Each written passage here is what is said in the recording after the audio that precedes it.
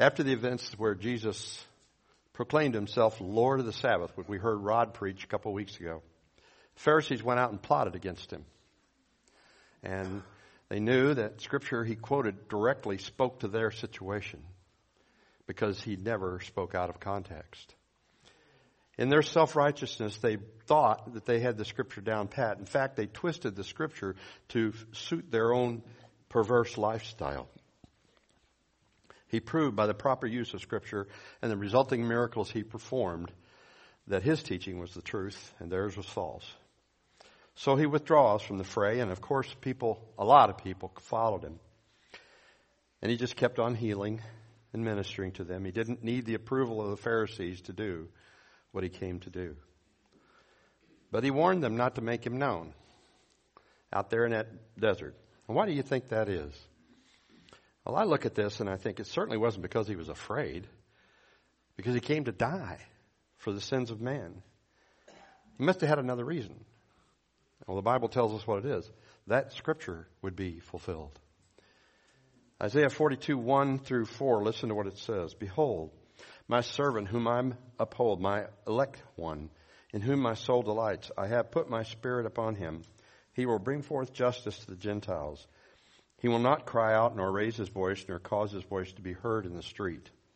A bruised reed he will not break, and smoking flax he will not quench. He will bring forth justice for truth. He will not fail to be discouraged till he has established justice in the earth, and the coastlands, meaning the Gentiles, will wait for his law. And then Matthew repeats this here, and let's just examine this prophecy for a minute. He says, behold my servant whom I have chosen. Right out of the very beginning of the passage, we hear God say that Jesus is his choice for the Messiah. Any student in the Bible would understand this because John 1:1 says he actually was God in the flesh. And then he calls him my beloved. Now the word beloved we learned last week, I think, that means it's what David's name means. His name means beloved. So this is the greater David. Jesus, the greater David. And so because he's a son, not a servant, he's called beloved. God goes on to say that he's well pleased with him. So much so that he is the only one who will actually have the Holy Spirit during his time on earth. And he will show justice even to the Gentiles. Remember, the Jews thought the Gentiles, they called them goyim. It's a Hebrew word meaning dogs. So if there aren't any Jews in the room, guess what you are? If you voted for Trump, you're deplorable. No. And if you're a Gentile, you're a dog. Well, God's always chosen the weak things and the despised things of the world for his sake. But he says he will not quarrel or cry out. When people came to Jesus to trip him up with questions, there was no real quarrel. His wisdom always was the understanding of the true Word of God. He just shut them down immediately with the truth. He didn't go out in the streets and holler and cry. Now this next session is very precious to us. At least it's very precious to me. Jesus says that a bruised reed he will not break.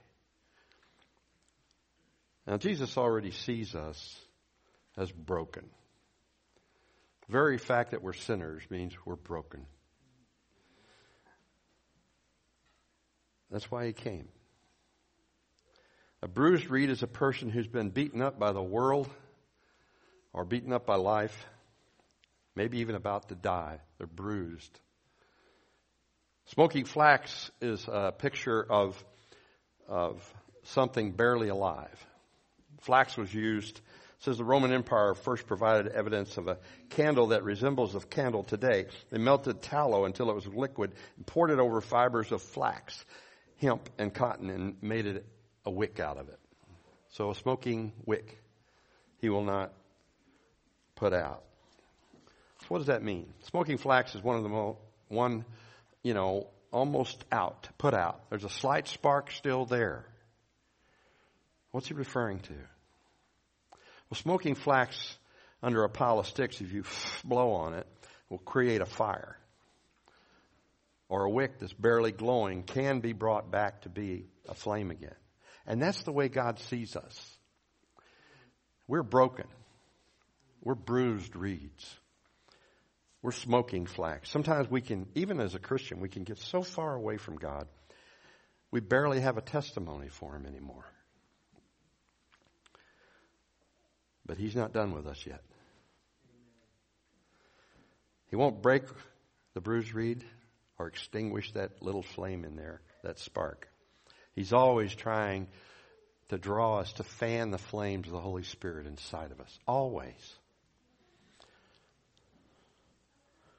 The prediction that the Gentiles would trust His name in that passage basically comes from the idea that it's something the Jews completely missed.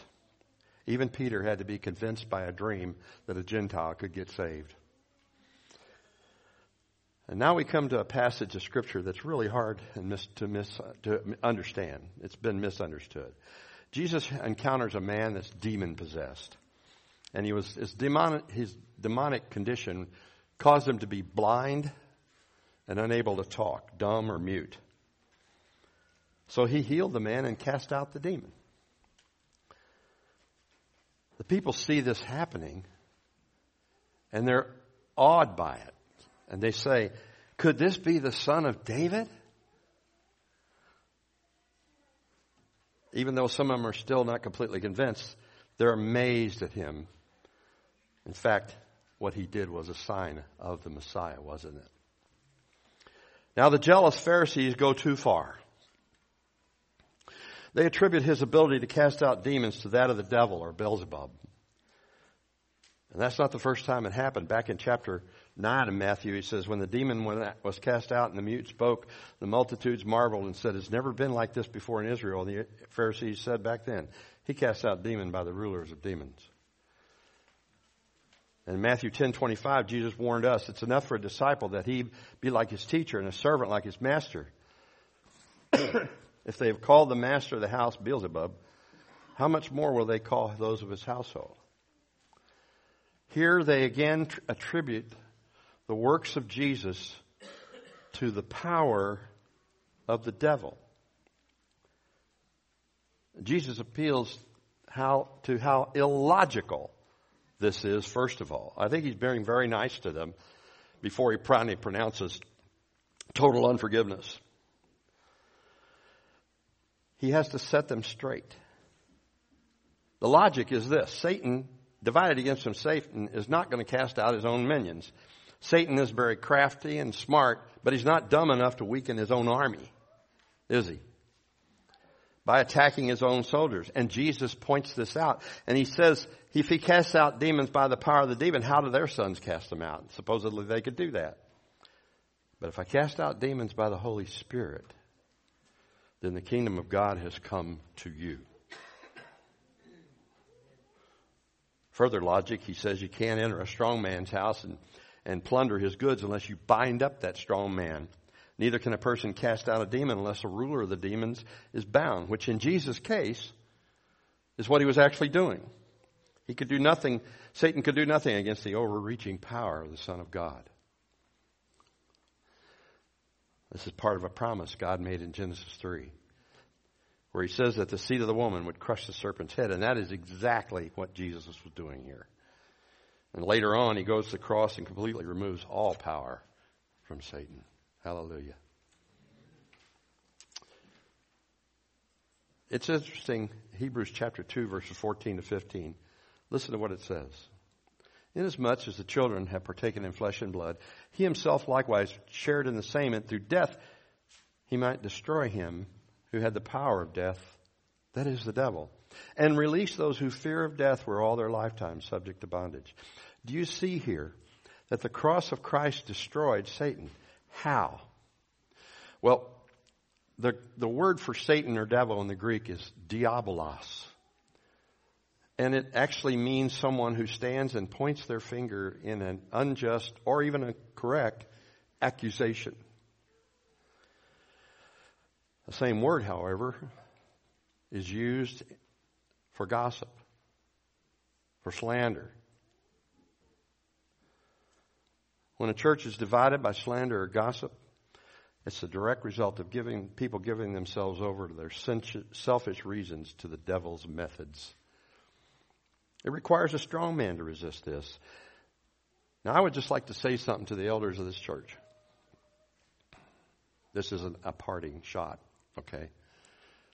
I urge you to stand against this kind of devilish, gossipy, slanderous behavior. Be strong in the Lord and the strength of His might. Even gossips are not the real problem, and you need to realize that we're not struggling against flesh and blood, Paul says, but against principalities and powers and satanic forces in heavenly places, and in the hearts and minds of people who gossip. Now, this isn't the unforgivable sin, so I'm not there yet. But Jesus does give a strong warning now to these Pharisees and to those standing around. And this warning is sometimes mistaken. I think it is very clear personally, but before we look at the warning, just think for a minute about the heart or hearts of the Pharisees to say such a thing about Jesus.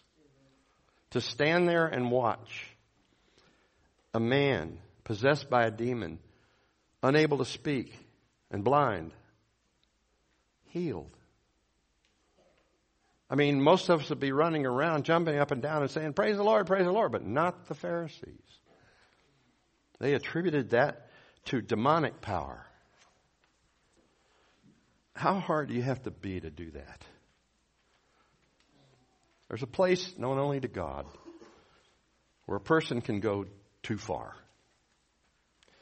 I don't think a man can actually know where that demarcation is, but Paul called himself a blasphemer and a persecutor, so he fit into that category. Jesus said, not even those who speak a word against the Son of Man, or even those who speak a word against the Son of Man could be forgiven. But here's the real warning in this passage. He who is not with me is against me. He who does not gather with me scatters abroad. You could say you're with him and not be. The evidence is what you're doing with him and for him. Are you gathering with him? Do you seek every opportunity to bring people to Christ and then disciple them? Not just leave them unsaved and running around as thumb-sucking babies. Or instead, do you scatter? You might say, well, I would never do that. I submit to you that Jesus is saying, by doing nothing, you're scattering. By doing nothing, you're scattering. Remember when he said to the sheep on the right, he said, when you saw me weak and sick and in the hospital and in prison, you visited me. And they said, when did we see you? He said, as much as you've done it to the least of these, my brethren, you've done it to me. And to those on the left, he said, you saw me in prison and sick and weak and helpless, and you didn't visit me and you didn't help me. When did we see you? You say, oh, I wouldn't scatter abroad. I wouldn't do anything. Let me just tell you something. The most important thing that God hates is someone sowing discord among the brethren, and he considers that scattering. Scattering abroad. Now, you may not like what I'm saying to you, but it's just the Bible's word. So he comes to this place describing the blasphemy of the Holy Spirit, which is the unforgivable sin. I remember before I was saved and reading that passage, I wondered if I had committed that sin.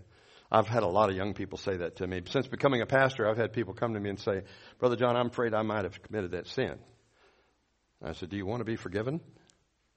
Well, yes. Then you haven't committed that sin. He says blasphemy of the Holy Spirit would not be forgiven now or in the age to come. Not now, he's in his time, during the age of law, nor in the age of grace to come.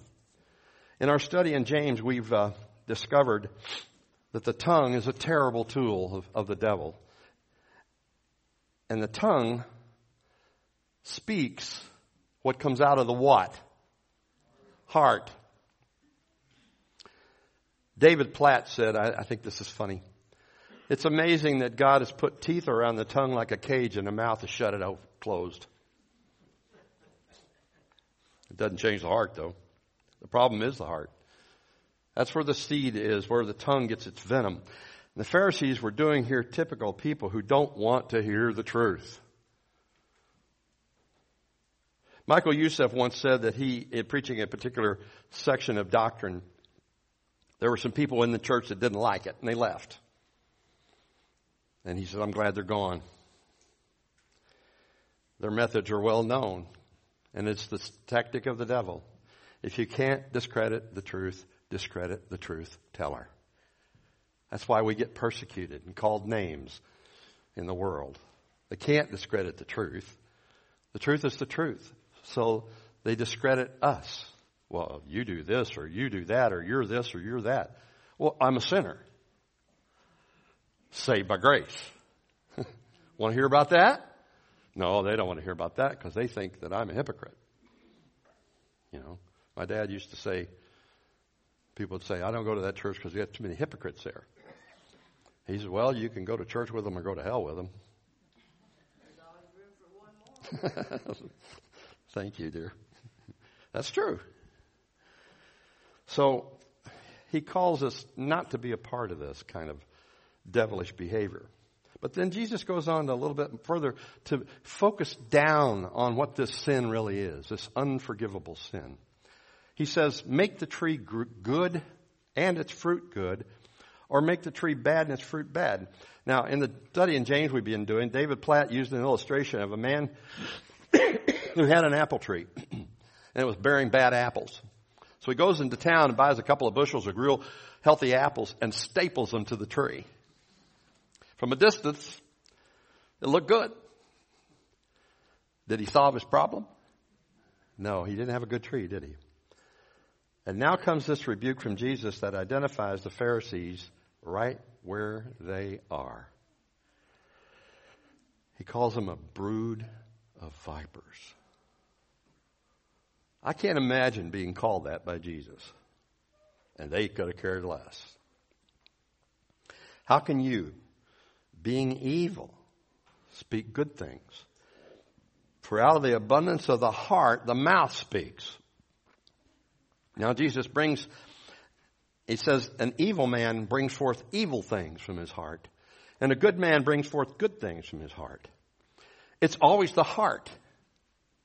The core of your being is where this is coming from. And he brings another caution to these people. He says, every idle word, or I think you used the word careless there in your version of the Bible, that men speak will give account of. The word idle here, or careless, is the Greek word argos. And it means lazy, useless, unthinking, barren, idle, thoughtless word. Particularly about Christ. By your words you'll be justified, he said, and by your word you'll be condemned. Now, what does that mean? Well, Jesus said in Matthew 10:32 and 33, therefore whoever confesses me before men, him I will confess before my Father in heaven. There's words that justify you. And he says, whoever denies me before men, him I will deny before my Father in heaven. If you have real faith in the glorious Savior, Jesus Christ, your words reveal it.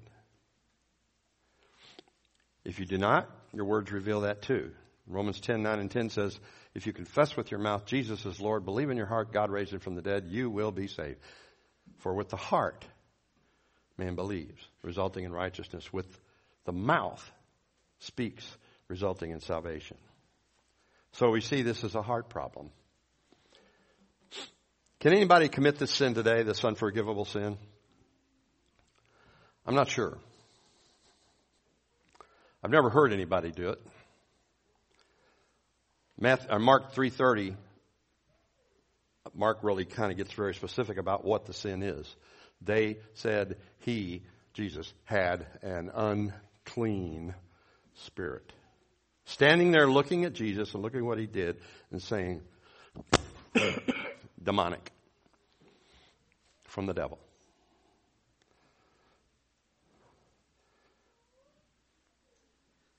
They were attributing to the Son of God that he was evil in his core.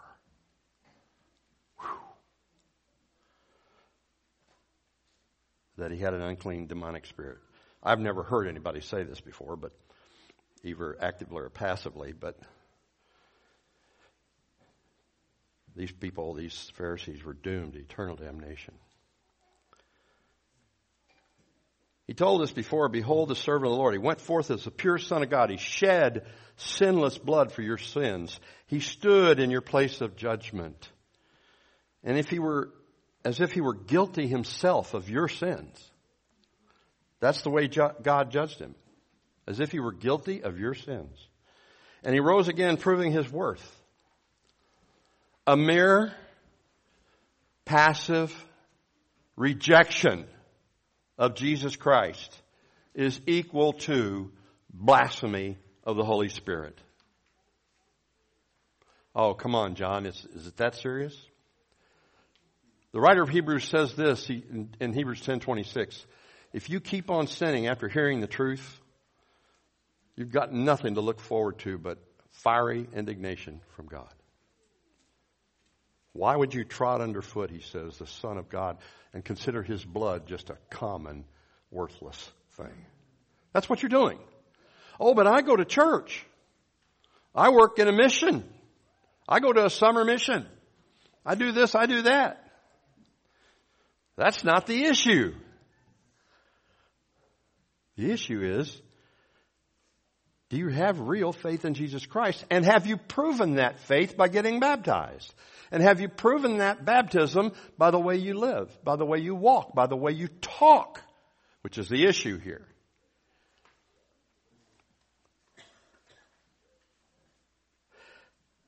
It's equal to blasphemy of the Holy Spirit. It's unforgivable because you keep justifying yourself and your actions. You're headed toward destruction forever.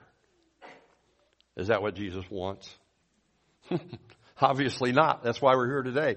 Gathered in a bunch of sinners who are helpless and tripping up all the time and screwing up with each other and making each other mad at each other and sometimes making each other happy. But we're a one kind of a crooked looking body in here.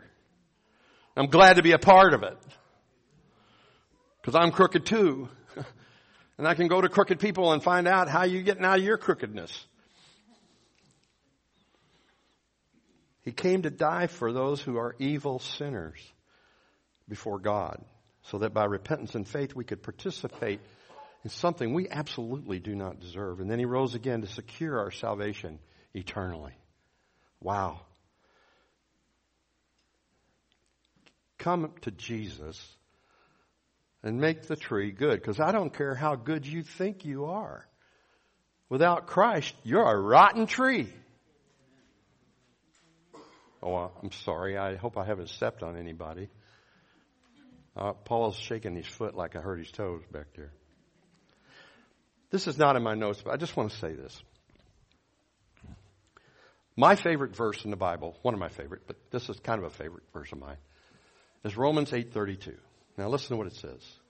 He who did not spare his only son, but delivered him up for us, how would he not now freely give us all things? Now, I like the second part of that because it's really uplifting. But there's a negative side there. 2 Corinthians 5:21 says, God made him who knew no sin to be sin for us that we might be the righteousness of God. Also a negative and a positive. But think about this, my friends. Those of you who have not trusted Christ, those of you who are faking it, think about this. Please. If God did not spare his son, why didn't he spare his son?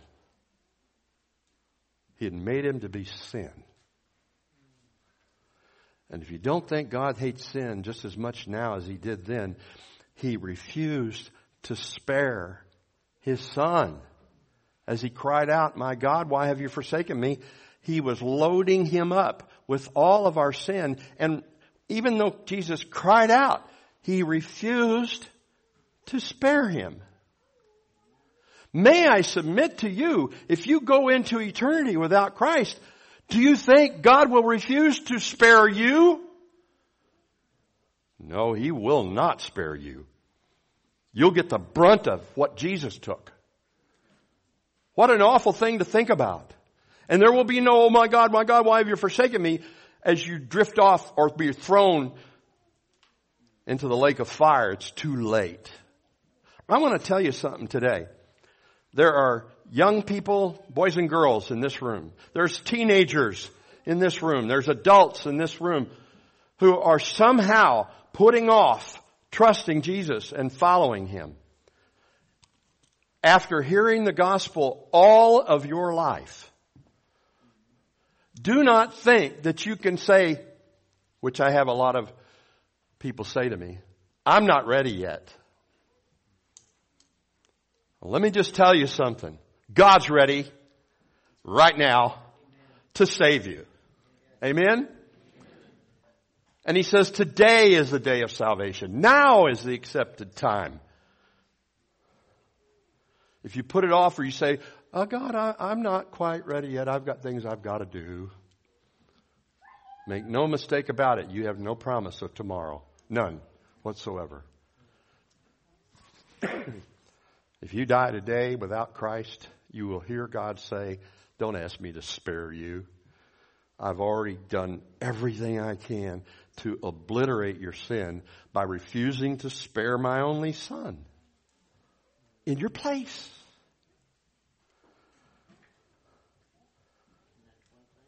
Now, giving your heart to Jesus is not what He wants. He doesn't want that old evil thing. He wants you to receive Him and have a new heart. Right? The problem is this. A lot of us see that and we go, oh, I really hope it scares you a little bit. I'm not trying to scare you or make you doubt your salvation. But here's the thing. There's no second chance if you die. There's no purgatory. There's no remedial place. You're either absent from the body and present with the Lord, or absent from the body and present in hell. Just like that. But the second half of that verse, for those of you here today who have received Jesus, who have taken Him at His word, who have taken this free gift that you absolutely do not deserve. If He spared not His only Son, how would He not now give us all things through Him? Oh, we pray, oh God, could you please, would you? That's not your way you're supposed to pray. You're supposed to come boldly to the throne of grace. Tell God what the problem is. He may already know, but He wants to hear you talk about it. Tell Him, pray.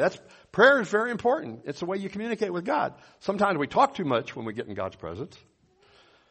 But all you have to do is realize that Jesus is waiting with open arms to give you something you could never deserve or earn. And it's only because God loves. I don't know why, but God loves me and you. Amen? Let's pray. Father, Abba, we come to you today, praying for those in this room, under the sound of your word, that your Spirit would prick their hearts, would punch it, would stick it with the pens of conviction until there's a relenting on the part of that person. We look at the Pharisees, Father, and we see how hard they were. But the heart that says, I'm not ready yet, is just as hard. And truly, blaspheming the Holy Spirit, Lord, is just rejecting your Son completely. There's no forgiveness after death for that. But if there's anybody in this room that is afraid that they may have done something, that they've gone too far, oh Lord, show them today. If they're here, grace is available. Thank you. In Jesus' name, amen.